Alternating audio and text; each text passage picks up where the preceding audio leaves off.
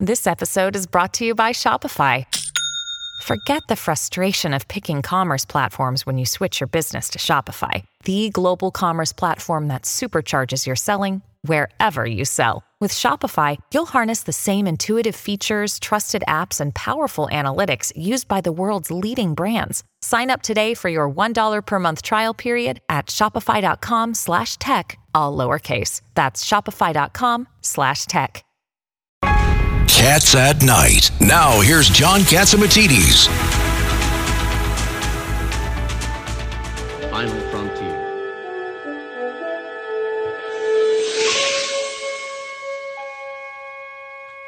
These are the voyages of the starship Enterprise. Well, you know what this means. Its 5-year mission. We have William to explore Shatner, strange a.k.a. new Captain worlds. Kirk, on the line. He has a To new seek book. out It's new called life, Boldly new Go, civilization. Reflections on a Life of Awe and Boldly Wonder. go Welcome where to no Cats man at has Night, gone before. William Shatner. Thank you. Thank you. Now, William Shatner, John Catsimatidis here.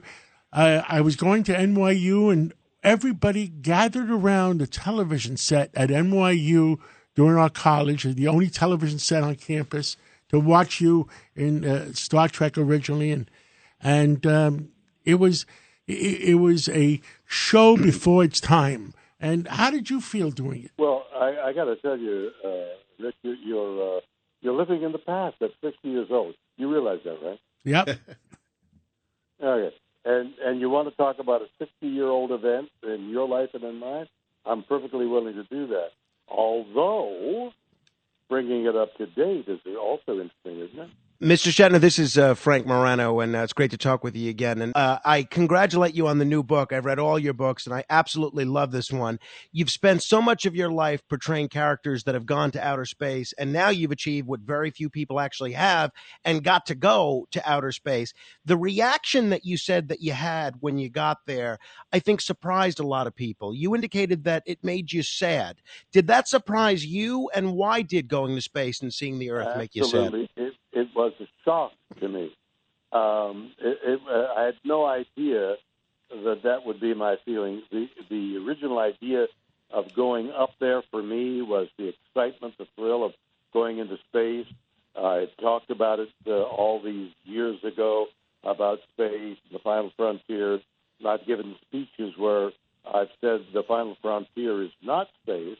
It's one of the frontiers. The final frontiers are manyfold, and probably the final frontier is death and what happens after death. But I had given essentially lip service to all those things, saying it because I felt it, but I didn't realize how deeply it affected me. I've been an ecologist for a long time, observing what was happening in the world and trying to speak out against it. And then going up into space, I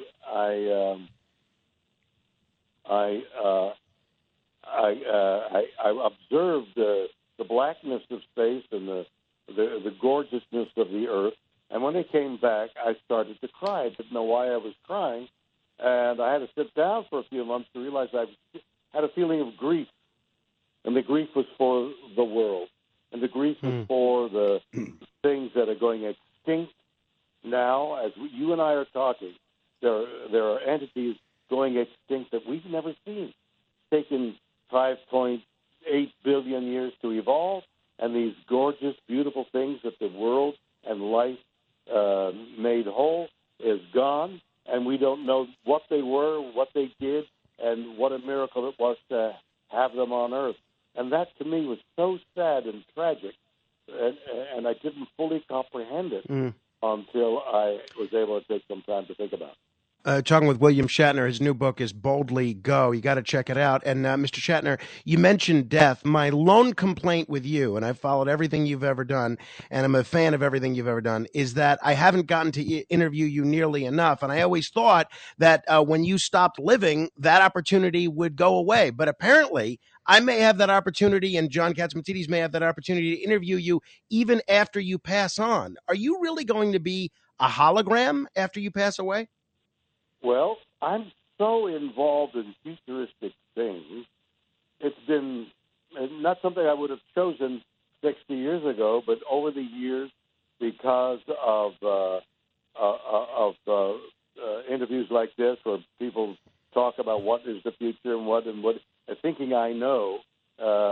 I've had a deep interest in futuristic ideas, and one of the ideas that came to me a couple of years ago that somebody came to me with was a hologram and artificial intelligence and the technology of being able to allow the viewer to ask the question and then the artificial intelligence element answering that question. So I sat down in front of, 15 cameras taking a holographic picture of me. I sat for 5 days and answered questions as fully as I could. And out of that came I don't know what you'd call it, a recording of every imaginable question and every imaginable answer, so that now and in the future, somebody will be able to sit down in front of my image and ask me a question, and presumably I'll have a decent answer to that question. And what struck me hugely was if that technology had been around at the time of, Einstein, how about Beethoven, how about Plato? If you could sit down in front of an image of the great men of history and ask them a question pertaining to anything, pertaining to when they went to the bathroom or how did they get the idea for their philosophy, what an extraordinary experience it would be for you. So I joined that company called Storyfile, and that's the company that's doing that. And think of the uses that you could put that to. How far away from being able to download the brain into a computer? The brain? Yes. Did you say the brain? Someday we'll be able to download our brain into a computer. How far away do you think we are? Well, I think that's a long ways off. But we can download information. For example, there's a huge computer, the largest computer in the world, that has been programmed with everything that's been written in English. And I watched somebody inquire esoteric things, not what is 2 plus 2, but things that ordinarily a computer can't answer, like what is love and what is justice, things that are ephemeral. So since this computer was programmed with everything that has been said, it offered very erudite answers to those non-concrete questions. And then it occurred to me that all of us are programmed by teachers telling us, well, here's what Plato said, here's what Einstein said, here's what 2 plus 2 is. So we're all, in effect, artificial intelligence programmed. And there is a difference between us and a computer, but the edges are getting more and more fuzzy. Mr. Shatner, you did a terrific series for the History Channel called William Shatner Meets Ancient Aliens. And obviously your career has been so tied up with space all the way going back to the 60s, all the way till last year. It was also reported years ago that you might have actually seen a UFO.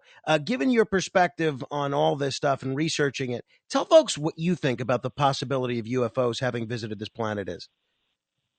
Well, again, you got to make the distinction between a unidentified flying object, which is a flying object that's out there and we haven't identified what it is, and a little green man in control of that UFO. There's a huge difference. Now, we've seen recently filmed by Navy pilots on UFOs. But there's no explanation. We don't know what they are. We've heard military guys on ships saying they saw ships on the horizon disappear into the ocean. Do you know what the word Fata Morgana is? I'm embarrassed to say I don't. No, it's no embarrassment. I came upon the word some time ago, I looked it up and realized Fata Morgana means an illusion. That's what one might see in the desert when you see a mirage and it's not really there. But where is it?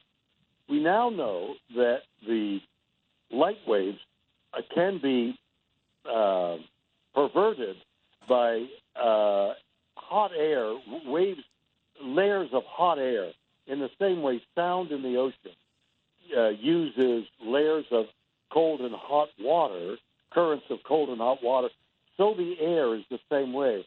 So that there is a phenomenon known as Fata Morgana, which means that it's possible that some object, a distance, maybe 1,000 miles away, is being projected into the stratosphere and reflected somewhere else. And so Fata Morgana, this phenomena of a very worldly phenomena that's explained, could be part of what we're talking about. Frank Morano and William Shatner, we're going to break in New York, but you guys can continue the conversation for our show that's coming up. And William Shatner, we love you, and the world loves you, and I think you're more right than wrong. What could I say? Let's take the break in New York, and let's then continue with Frank Morano with William Shatner. Cats at Night on the Red Apple Podcast Network.